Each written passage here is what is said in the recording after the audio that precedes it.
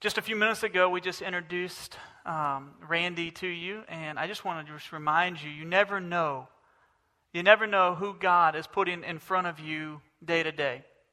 I share that with you because as I kind of joked, 11 years ago, Randy and I met because his bus broke down. And I had a bus full of students, and he had a bus full of students that couldn't go forward, and we all got on one bus, and a friendship began to come together through that because we were both believers in Christ. And so I want to challenge you as we move forward in this today. People are going to be watching you, whether they're a believer or not a believer. And God has put people in our lives every day for a purpose. And sometimes we go throughout our lives and we forget that every moment counts for the kingdom of God. Every moment. Even the ones that we don't seem to understand. Even when it just seems like the mundane or just the regular moments of life, God has allowed us to walk through each one of those for a purpose. And so may we, as Aaron Keyes writes in one of his songs, may we see God in the ordinary. May we see God every day in the ordinary. Not just looking for the extraordinary, like those few little moments. Like, can we see God every day in the ordinary? Today I want to go to John chapter 17, 14 through 20. And the title of this message is really, what is our relationship to the world? In John 17, 14 through 20, we see in the scripture that Jesus is praying, and in praying, he's actually praying for us. Let's actually start in verse 20 and then go back to verse 14. In verse 20 it says this, I do not ask on behalf of these alone, but on those also who believe in me through their word. Jesus is praying for all of us. He's speaking about all of us as believers and those who will come to know Christ throughout time. Well, let's go back to verse 14 and see part of this prayer. He says, I have given them your word, and the world has hated them, because they are not of the world. Even as I am not of the world, I do not ask you to take them out of the world, but to keep them from the evil one. They are not of the world, even as I am not of the world. Sanctify them in the truth. Your word is truth. As you sent me into the world, I also have sent them into the world. For their sake I sanctify myself, that they themselves also may be sanctified in the truth. When we were in Israel a couple months ago, 2 months ago, it seems like yesterday we flew back in. 49 of us from Luke 4:18 over in Israel. And as we were there, we had a wonderful time. We walked through 4 to 5 different sites a day. And as we went to leave from Israel, we were having a dinner. They call it a goodbye dinner. I like to call it the Last Supper. And as we had our dinner, our goodbye dinner, the team of 48, 49, counting myself, surprised me. They had purchased an olive wood cutout, carving, to give to me. And I want to show it to you today. Is that okay? I've got it hidden back here. They gave me an olive wood cutout of the Good Shepherd.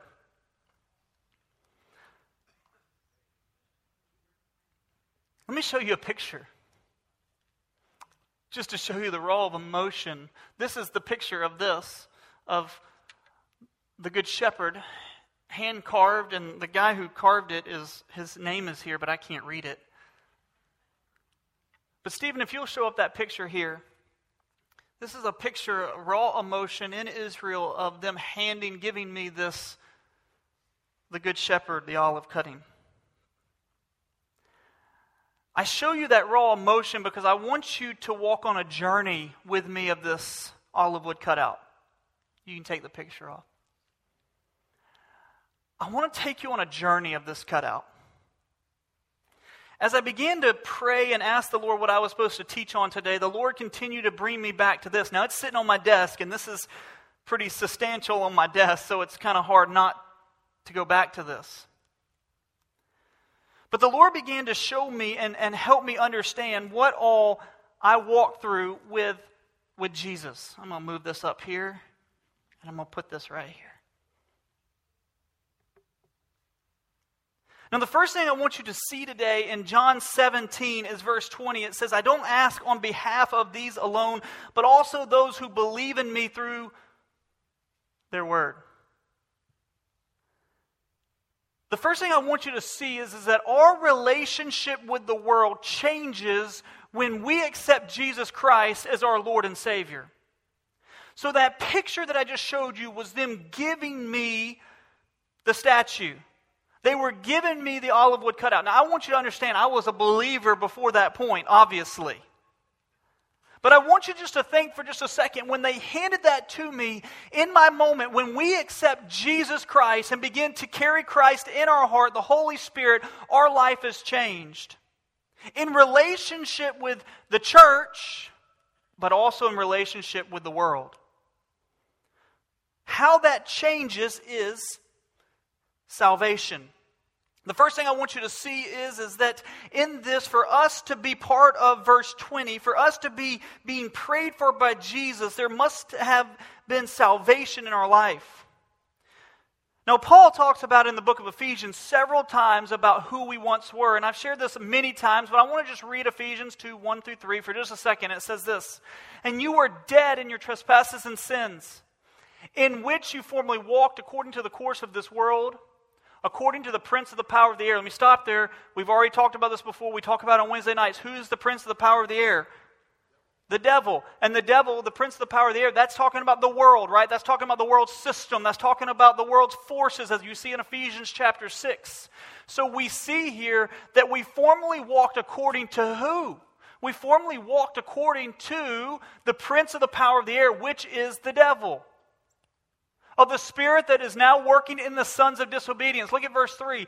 Among them we too all formerly. Why formerly? Because he's talking to believers now. Those who have accepted Jesus as their Lord and Savior. They've repented of their sins. He's saying, formerly you lived in the lust of the flesh, indulging in the desire of the flesh and of the mind. And were by nature, I want you to see this, by nature children of wrath even as the rest.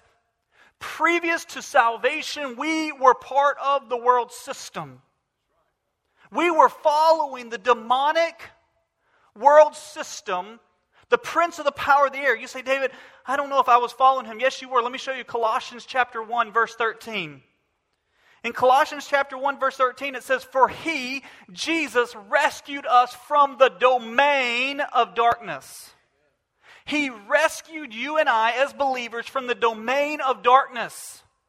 That's who we once were. This is such a big concept that Paul said many times. I'm not going to show it on the screen due to time, but in Ephesians 2, 11 through 12, Ephesians 4, 22, Ephesians 5, 8, Paul says, and Ephesians 2, 1 through 3, he says, you formerly were.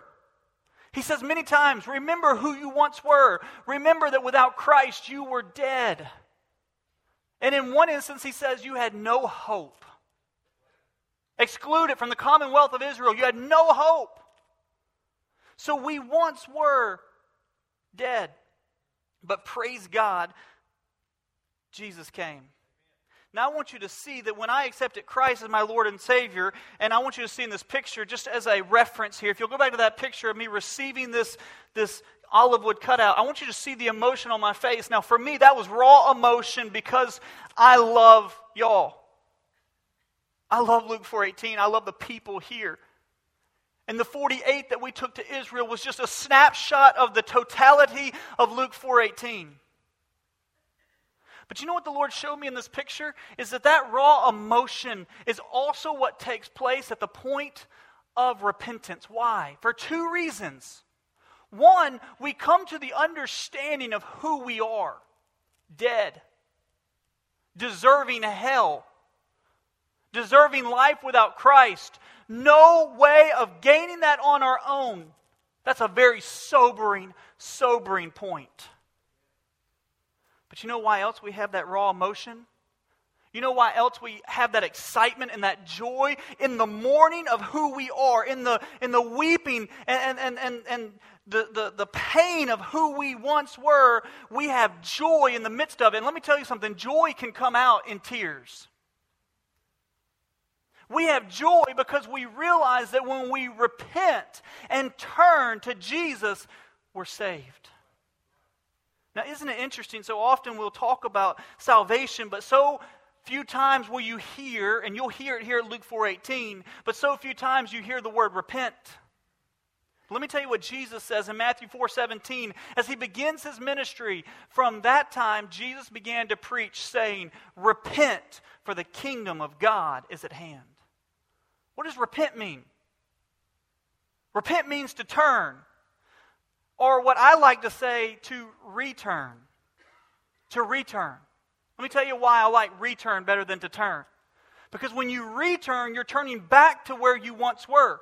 You say, well, David, you were dead. You're always dead. I understand. But if you go back to Genesis chapter 2, previous to the fall of man, where were we? Adam and Eve were in the garden, pure. So repentance is to return, to turn back, to turn to Christ, which means that we have to come to an understanding that we're dead in our trespasses. Now, one of the things I shared with you 2 Wednesday nights ago in the spiritual warfare battle was this, is that we've got to help people understand who we are. And I'm talking about who they are dead in their trespasses. We have to go back to Genesis chapter 1, 2, and 3 and show them that there's a problem in Genesis chapter 3, and it's called the fall of man. If you're sitting here today and you don't know Christ as your personal Lord and Savior, let me just tell you this. According to the Scriptures, you are dead, and I believe every word of the Scriptures. And the reason I believe them is because they have played out in my life over and over, and because I know that they are from the Word, the breath of the living God. Let me show you what Paul says. Paul says in Acts chapter 3:19, he says this, "Therefore repent and return so that your sins may be wiped away." Listen, it's about confessing Christ as your Lord and Savior and turning from who you once were. It's not accepting Christ as your Lord and Savior and saying, I'm going to stay dead. No, it's about turning to Him and running away from where we once were. And let me show you a powerful moment in the Scriptures. In Luke chapter 15, verse 7. Now this is Jesus. He's talking about how He left the 99 to go find the one. And when He finds the one, this is what He says in verse 7. I think we miss this in this parable. He says this, "I tell you that in the same way there will be more rejoicing in heaven over one sinner who" what? Repents. I think we miss that sometimes. We talk about how Jesus ran, He found the one, and He puts him on His shoulders, and He brings him back. And then we miss verse 7. It says there's be more rejoicing in heaven over one sinner who repents than over the 99 righteous person who needs no repentance. You got to understand, He's sharing that parable with the scribes, Pharisees, and Sadducees. And then if you go down to verse 10, in the next one of the lost coin, the parable of the lost coin in verse 10, "In the same way I tell you, there is joy in the presence of the angels of God over one sinner who repents." Man, when we hear that somebody has transformed from death to life and they have repented of their sins, they've turned to Christ and they're running to Christ, I'm telling you something, we should go crazy in this place. More crazy than any other football team scoring a touchdown. We should be so excited. Why? Because they once were dead and now they're alive. Now what I want you to see is that when they handed this to me, if I'm using this as the example as accepting Christ as my Lord and Savior, when they handed this to me, when I received Christ into my life, it changed my relationship with the world. See, previous to the point of knowing Christ, let me tell you, you were under the domain of darkness. You were being led by Satan and the world's forces. But when you accept Christ, your identity has changed. We've talked about that. I've preached on it. Your identity has changed. But it's also changed according to the world. So how does the world view us? Let's look at John 17, verse 14. It says, "I have given them your word, and the world has hated them, because they are not of the world, even as I am not of the world." You got to understand, previous to salvation, you were on the world's team. You were running the same the same roads as the world. You were fighting the battles together with the world. You were running and playing the same game with the world. And all of a sudden, you've accepted Christ. Your life was changed. You were dead. Now you're alive. Now you're on God's king and God's kingdom, God's team. And the problem is that the world doesn't like the fact that you just changed to a different team. The world doesn't like it. They're struggling with it. But the reason that they're struggling with it is because they don't want to accept it themselves. If they accept that you had or needed a Savior to transform from this team, the world, to God's team, then they have to also come to the understanding that maybe they need it too. And they don't want to accept it. It says here in verse 14, as I just read, I have given them your word, and the world has hated them because they are not of the world, even as I am not of the world. So there's three things I want you to see about the world's response to believers. Number one is that the world forces, Satan, demonic warfare, it hates believers. Let me go back to this. I had no clue that when they gave me this I think we were in Jaffa. In Jaffa, Israel. They give me this as a gift. We're going to get on a plane in a few hours. I had no clue the journey that was about to go forward for me.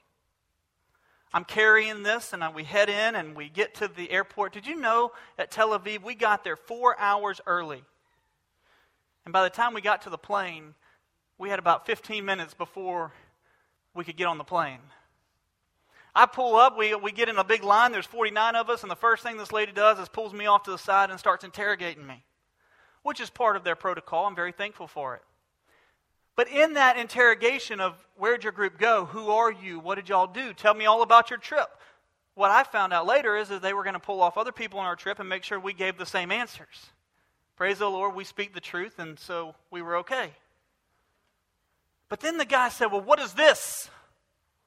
Now I had him wrapped up. He goes, you're going to have to open it up, show me what this is. I said, okay. I tell him it's Jesus. He said, I don't know if you can take that on the plane. I was like, really? He's like, well, where'd you get it from? I said, it was a gift. I don't know where they got it from. Well, you don't know where they got it from. Who gave it to you? Well, this whole group of people gave it to me. And they began to ask over and over and over these questions about Jesus. Want to know, where did I get it from? Is he safe? Or is it okay for you to take him with you? We fly into New York City. I finally get it on the plane, and we go. I didn't put it underneath, because if I put it underneath, he probably would have been in many different pieces. It would have been a puzzle, not a olive wood cutout. So we get back to New York City, and we go through customs. And as we go through customs, of course, I get a big X and have to go to another line. I don't understand. My wife gets to pass over here, and I've got to pass over there, and I'm just waving at her, and she's like, I'm going in, you're not. There was a few of us that had X's. We didn't know what it meant, but praise the Lord, we got through it. But they asked me, they're like, what's in the bag? I said, Jesus. And they were like, really? Let's see it. So I pull it out, and they had to look at it, and they were like, well, okay, they're checking him out. And it became a hassle. Well, I didn't realize, I forgot, it's been a little while since I've traveled overseas. And so after we went through customs, then we had to go back through TSA in America. So I go through TSA. My wife thankfully waited on me while I went through customs, because she got the easy pass and I didn't. And so we get to TSA and we go through, and they were like, sir, you're going to have to step over here. I said, yes, ma'am. I said, what's wrong? They said, this bag right here, there's something, we got to figure out what's in it. And I said, man, like, Jesus, what is going on? And so they were like, open it up and pull all the bubble tape and all this stuff. We got to figure out what it is. And then this lady, I kid you not, she looked at me and she goes, that is a beautiful Mary. I was like, a beautiful Mary? And then she looked closely at it and goes, oh, it's Jesus. So then they were like, is there a bomb in Jesus? I'm like, a bomb in Jesus? They were like, where'd you get it? I said, I don't know. They were like, you don't know? That's the wrong answer. They were like, do you have a receipt? No, ma'am, I don't. So they started swabbing Jesus all over and putting it into the machine to figure out if there was bomb residue on it. And I'm just sitting here like, it's Jesus. Like, it's Jesus, the Good Shepherd. Like, he's looking for you. But you know what the Lord spoke to me in that moment? That's the same thing as us as believers walking through this world. As we walk through this world every day, the world's going to interrogate. They're going to look for fault in Jesus. They're going to try to deny him access to the plane to come home with us. They're going to try every way to discredit and discount you and Christ that's in you every day. And so this journey of taking the olive wood statue, the Lord began to show me what it's like as a believer every day. Because see, we can live in a bubble here in Mobile, Alabama, in a very religious area of the world. Just recently I flew to Minnesota and I saw in Minneapolis, I saw so many other different religions all in one. I felt like I was back in Israel, in Jerusalem. And my wife said, man, we're sheltered. I said, we're blessed. We're blessed. But that's what it's like for us every day because the world hates believers, as it says in verse 14. I have given them your word and the world has hated them. Now I want you to understand, please hear me on this. People who are non-believers in Christ, do not believe in Christ, those who are dead in their trespasses, they are under the rule of the dominion of darkness. They are being deceived. They're being deceived. So when they come after us as believers in Christ, it's because of the deception that's taken place in their life. It's nothing personal. It's because they're being deceived. They don't even realize what they're doing. What did Jesus say? Forgive them. Why? They know not what they do. They're deceived. And let me just tell you, when you realize that somebody is deceived and that's why they're coming after you, it's a whole lot easier to handle that situation and to love them. Because you realize, hey, I once was there. That once was me. And outside of repenting and turning to Christ, I'd be doing the same thing. Can I tell you one way that I know that the Word of God is absolute truth and there is no error in it? Because isn't it interesting that it's only Christianity that you see such a hatred towards? There's no other religion in this world that you see such a hatred towards. And it blows my mind because I'm sitting here thinking, why do people hate Christianity if they would live just according to the principles, which they can't without the Holy Spirit living in them, but if they would just take the principles of the Word of God and live, can you imagine what this world would look like? There would be no crime. There wouldn't be. I mean, there wouldn't even be divorce. There's so many things that if we would just live accordingly and people would walk according to the principles, but listen, you can't do it without the Holy Spirit in you. So I want you to see that people are being deceived by the world's forces, by demonic warfare, and that's the reason why we're treated the same way Jesus was treated going through the airports. But let me just tell you, in Romans chapter 1, verse 20, all those people who hate believers, they are without excuse. It says, for since the creation of the world, His invisible attributes, His eternal power and divine nature have been clearly seen, being understood through what has been made so that they are without excuse. They're without excuse. You know, it's interesting to me that people will just ignore a problem and hope it goes away. Right now, this moment, my oil light has come on in my car. That's a prayer request that I can just get the time to go get it done. I'm just kidding. But my oil light came on in my car. If I ignore the oil light, let me just tell you something. I'm going to eventually have bigger problems than just getting my oil changed for $19.99. Many of you who know cars or understand realize that the longer you wait, the more problems you're going to have. And isn't it interesting that people today say, if I just ignore the fact that what this guy, he's been transformed from death to life, if I just ignore him and even hate that person and even to go against that person, then let me just say, I'll be okay. That's what the world's doing. They're ignoring the fact that Jesus Christ died for them. They're ignoring the fact that without Christ, they're dead. And without Christ, there is no salvation. So we see here. The second thing I want you to see first is that the world forces hates believers. But the second thing I want you to see is that it says here that you'll have persecution. In John chapter 15, if you go back 2 verses, in John chapter 15, I want you to see in verse 18, it says this. Verses 18 and on, It says, if the world hates you, know that it has hated me before it hated you. If you were of the world would love its own. Let me just go back. Remember, your identity changed. You were on the world's team. They loved you. The world loved you. But now you're on God's team. You've been transformed. And so now they hate you because of the deception. But it also says, if you keep going, if you were of the world would love its own. But because you were not of the world, but I chose you out of the world, because of this, the world hates you. Remember the word that I said to you, a slave is not greater than his master. If they persecuted me, they will also persecute you. If they kept my word, they would also keep yours also. He says, if they persecuted me, they're going to persecute you. Let me ask you this question. Was Jesus persecuted?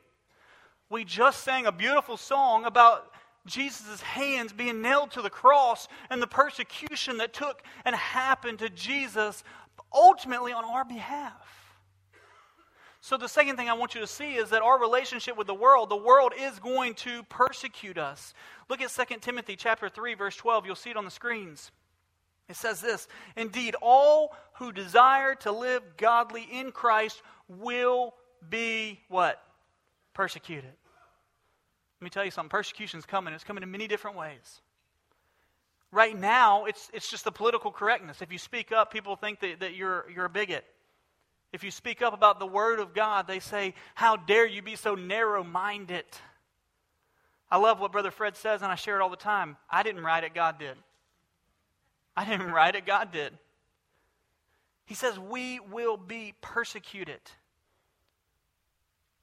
People will see the true hope of glory, a true belief and faith in Christ when we stand in the midst of persecution. People see the gospel of Jesus in the midst of martyrs. How often, because of somebody being persecuted even to death, that so many people have come to know Christ through it. In the areas in this world that are under strict persecution of Christians, we're seeing some of the highest growth rates of believers coming to Christ. As I've shared with you before, the story of the ISIS soldier. The guy was about to die. He was a believer in Christ. The ISIS soldier looked at him and said, hey, basically he was about to take him out, and he said, hey, I want you to have my Bible. I want you to keep this, because where I'm going, I don't need it, because I got the Word of God right there in heaven forever and ever. And ultimately, through that, this ISIS soldier has shared his faith in Christ because that man handed him the Word of God. And that guy died. The blood of martyrs is the seed to revival. Let me just say it again. The blood of martyrs is the seed to revival. But here's the beautiful thing. In Romans 8:28, Jesus says, God works all things together for good to those who love God. And you might say, well, David, I don't understand persecution. How does that work together for our good or for God's glory? Well, let's just look at 1 Peter chapter 4, 12 through 14. It says this, Beloved, do not be surprised at the fiery ordeals among you, which comes upon you for your testing, as though some strange things were happening to you. Hey, newsflash, he says, don't be like, what's going on? Like, hold up, like, I'm confused. Like, why am I going through persecution? Well, Jesus told us we would. All who desire to live a life of godliness, all who live a life of godliness will be persecuted. So he says, don't be confused about that. Verse 13, but to the degree that you share the suffering of Christ, keep on rejoicing, so that also at the revelation of his glory you may rejoice with exultation. If you are reviled for the name of Christ, you are blessed. How often do you hear that? That's another scripture we should memorize. Because when we go through persecution and trial, we should say, man, this person's blessing me. That's not usually what we say. But it says, you are blessed because the Spirit of glory and of God rest on you. In Matthew chapter 5 in the Beatitudes, it says this in verse 11 and 12. In verse 11 and 12 it says, blessed are you. It says, blessed are you. Let me go to it. I didn't give that to him. I apologize. It says, blessed are you when people insult you and persecute you and falsely say all kinds of evil against you because of me. Man, I don't know about y'all, but Lord, like, for real? People are talking about me. They're spreading rumors about me. They're speaking all these evil things about me, and God's saying, you are blessed. And I'm like, I don't get it. But it's because God shows us, and He's letting us see why we're blessed. He says, rejoice and be glad, for your reward in heaven is great. When you stand in the midst of the persecution and the trials, when you're walking with Jesus and you're being questioned over and over, and they're saying, you can't take Him any further, and you say, yes, I can, and I'm going to walk with Jesus. I'm not going to let the world dictate what Christianity means. I'm going to let the Word of God show me what Jesus is and what He's done in my life. And I'm going to walk with Him. In that moment, when they bring about persecution, it says, you are blessed. And your reward is in heaven. Maybe we need to be eternally minded and quit focusing on building our rewards here on this earth and say, you know what? I'm going to build my reward in heaven, where the Scripture says that rust and moth, that nothing will take it away from us. It can't be stolen. So maybe we need to start saying, hey, I'm blessed. So the world's going to hate us, the world's going to persecute us, but let me show you the third thing I want you to see is the world is going to watch you. The world's going to watch you. In Matthew chapter 4, later on in the Sermon on the Mount, it says this in verse 14, you are the light of the world, a city set on a hill cannot be hidden. It says, nor does anyone light a lamp and put it under a basket, but on the lampstand. And it gives light to all who are in the house. And I want you to catch this. It says, in verse 16, it says, let your light shine before men in such a way so that what? They may see what? Your good works. Let me tell you something. When you live according to the world and you're carrying Jesus, you're going to stand out. Listen, I was walking through the airport with this. You don't think I'm going to stand out? There were several people who looked at me like I was crazy. You're going to stand out when you walk according to the Word of God. And when the Holy Spirit is living in you, your life will look different than the world. You're not on the world's team anymore. You're on God's team. And so here's the thing. It says, let your good works be seen. Why? It says, and glorify your Father who's in heaven. Let me show you in 1 Peter chapter 2, 11 through 12. It says this, beloved, I urge you as aliens. Why are we aliens?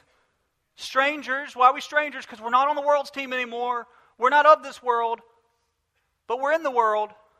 As aliens and strangers, abstain from fleshly lust, which wage war against the soul. In verse 12, keep your behavior excellent among the Gentiles, so that in the things in which they slander you as evildoers, they may, because of what? Your good deeds, as they observe them, glorify God in the day of visitation. So one, the world is going to hate us. The world's forces, darkness, the prince of the power of the air, the deception on non-believers, it's going to hate us. Number two, it's going to persecute us. But in that persecution and in their hate, you know what they're doing? They're looking at you. They're watching you. They want to see what happens and how you respond. And in verse 12 of 1 Peter 2, it says that they will glorify God in the day of visitation. I believe that people will come to know Christ. As I just said, the blood of the martyr is the seed to revival. I believe that people will come to know Jesus by the way that you stand firm, and they observe that through the trial, through the persecution, through the pain. But you've got to get to a place where it's about Him and not about your life, that you're for the kingdom of God and not for the kingdom of the world. Now, let me just say this real quickly. Those three things that I just told you, that the world's forces will hate you, that they will persecute you, and that they're going to observe you, you've got really a couple ways you can respond. Number one, you can complain about it, which is what I hear sometimes. Oh, it's just not fair. Do you realize what the world is doing? Yeah, they're lost. They're dead. They've been deceived. And you once were. So we can complain about it, or we can hide it. I could try to hide this, doesn't really look so good. But we can hide it and say, you know what, I'm just not going to open my mouth. I'm not going to say anything because I don't want to offend anybody. I don't want to hurt anybody. I'm just going to go live in my Christian bubble, and I'm going to just stay away from it all because I just don't want to go there with people. We can complain about it. We can hide from it. Or we can stand. In Ephesians chapter 6, what does it say? It says, stand firm. Why are we standing? Because we're fighting with Christ, Christ in us, and we're going to stand in the midst of this world. What did he say in as we went to Caesarea Philippi, and we discussed in Caesarea Philippi that it says, upon this rock I will build the church, and the gates of hell will not prevail. And I shared with the people there, I've shared with y'all as the body of Christ, what's the gates of hell? He was talking about in Caesarea Philippi is one of the most dark, one of the most pagan worshipped areas in all of Israel. And he was saying, hey, amidst the culture, my church will not fall. My church will stand. Why? Because it's not us standing, it's Christ in us standing. So the three things I wanted you to see today was this, about how the world sees believers. One is the world forces hate us. Two is persecution. Three is that they observe us. But now let me transition and close with this. I have four things I want you to see of how we as Christians should see the world. Now, let me just kind of give you a disclaimer here. You cannot respond biblically to the world unless it's Christ in you, the hope of glory. In Galatians chapter 2, verse 20, it says this, I have been crucified with Christ, and it's no longer I who live, but Christ who lives in me. And the life which I now live in the flesh, I live by faith in the Son of God, who loved me and gave himself up for me. It says, but Christ lives in me. Brother Fred and I have preached it 100 times, the Spirit-filled life. What I'm about to share with you, you cannot do on your own. You know how we in our flesh respond to the hate of this world? With hate. With anger and frustration. Have any of you in this room ever been upset with somebody and neither party would talk? Where'd it get you? One of my friends and I, way back in the day, like 20 years ago, we got into a big argument. We wouldn't talk with each other. Instead, we would just write like something and then just leave. But you know what? Until we sat down and actually talked and didn't respond with frustration and anger with anger, we never got over it.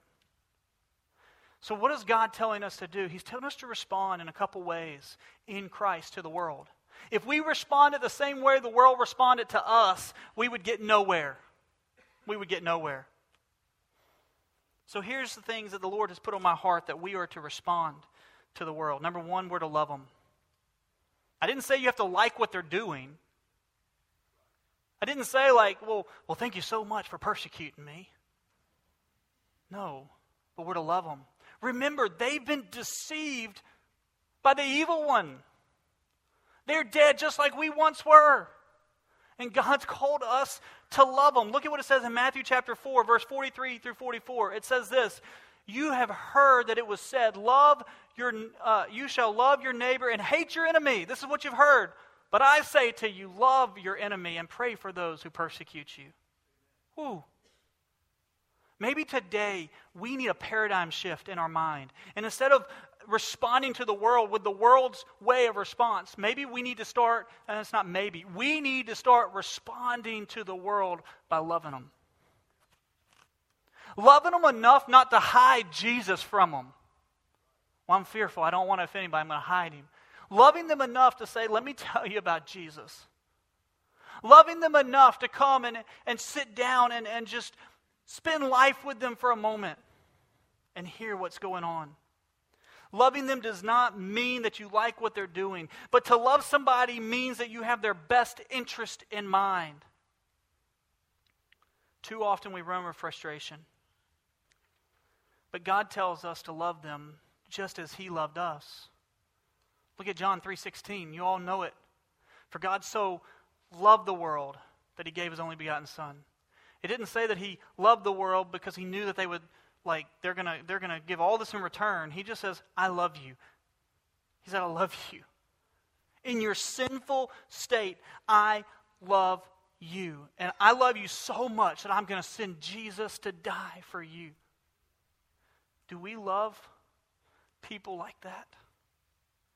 Do we love the unlovable like that? That He would send His only begotten Son, that whoever believes in Him shall not perish, but have eternal life. Look at Romans 5:8, one of my favorite verses in all of Scripture. But God demonstrated what? His love towards us, that though we were sinners, Christ died for us. Do we have that kind of love for Mobile, Alabama? I told you it's impossible without the Holy Spirit doing this through you. You know, the second thing I believe that the Lord has told us today is that He's called us to forgive them. The example of Jesus is actually in Luke chapter 23, verses 34. And we see His example. But Jesus was saying, Father, forgive them, for they know not what they're doing. I believe that's the same prayer that we should also have for non-believers. If they truly are deceived, which we know they are, it's scriptural. If they're deceived, and so their response to Christianity is out of the deception and the death of who they are. And in the darkness of Satan and his dominion, as it says in Colossians 1:13, then we should also pray, God, forgive them. They don't understand what they're doing. They don't get it. But God, help me in my heart to forgive them. Look at what it says in Matthew chapter 6, 14 through 15. For if you forgive others for their transgressions, your heavenly Father will also forgive you. But if you do not forgive others, then your Father will not forgive your transgressions. Look at Colossians chapter 3, verses 12 through 13. So as those who have been chosen of God, holy and blameless, put on a heart of compassion, kindness, humility, gentleness, and patience, bearing with one another and forgiving each other. Whoever has a complaint against another one, just as the Lord forgave you, you should also, or so also should you.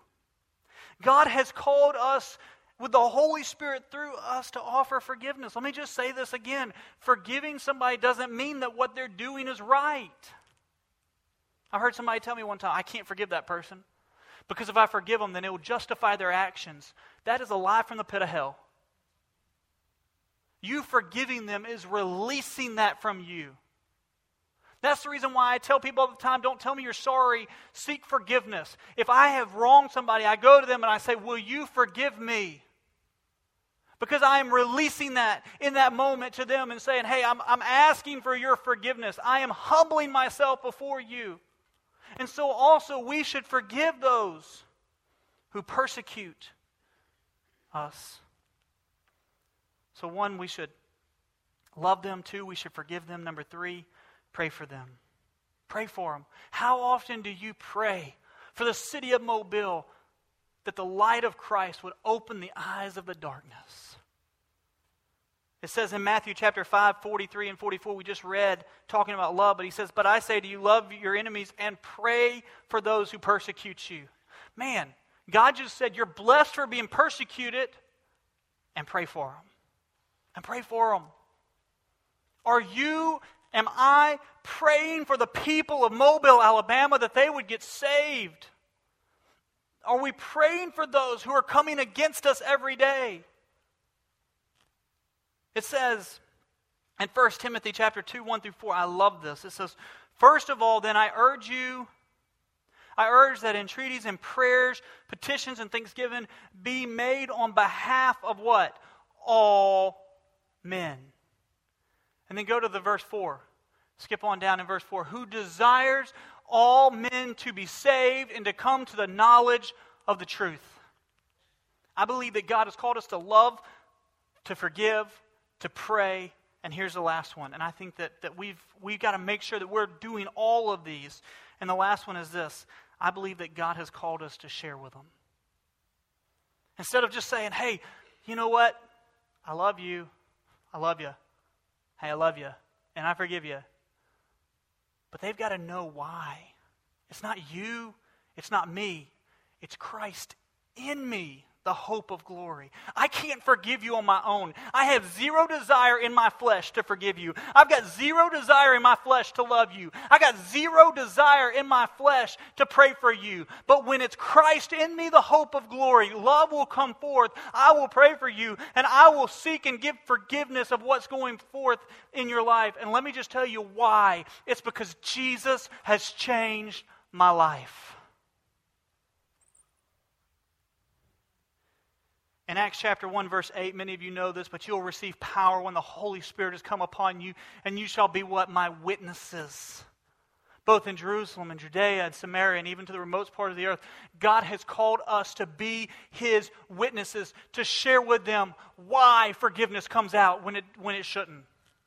On a flesh world level, what in the world? You're forgiving me, you're praying for me, you're loving me, even though I just persecuted you? Let me tell you why. It's Jesus. It's Jesus. And one of my favorite verses, and I'll begin to wrap this up and close here in 2 Corinthians chapter 5. It says this, now all these things are from God who reconciled us to Himself through Christ and gave us the ministry of reconciliation. He gave us the ministry of reconciliation. Namely, that God was in Christ reconciling the world to Himself, not counting their trespasses against them, and He has committed to us the word of reconciliation. Therefore, we are Christ ambassadors. We are ambassadors for Christ, as though God were making an appeal through us. We beg you on behalf of Christ, be reconciled to God. Listen, I think that it's very difficult to love the people who persecute you. I think it's very difficult to forgive the people that are coming against you. I think it's very difficult to pray for them. But let me just tell you, you have missed it if you don't tell them that it's Jesus and not you. They've got to know that it's Jesus and not you. Because when they get to that point and that understanding, they can begin to see, man, I need Jesus. And you say, listen, you know why I love you? Because I once was dead. You know why I pray for you? Because I once was dead. You know why I'm sharing the gospel and seeking forgiveness is because I once too was just like you, but Jesus Christ came into my life. And I turned. I returned to Christ. I turned from the world's team. I once was with you, brother. But listen, I've turned. I'm with Jesus, and I'm calling and asking, would you also come and receive Christ as your Lord and Savior and repent and turn from your sins? So this is how I want to close today. In this world, it's difficult to walk around with Jesus on a worldly level. But greater is He that is in us than he that's in the world. And when we yield to Christ in us, the world's going to see that we love them though they don't. That we forgive them though they don't. That we're praying for them though they aren't praying for us. And we're going to share this all because of Jesus. And so let me ask you this today. Is that your life in relationship to the world?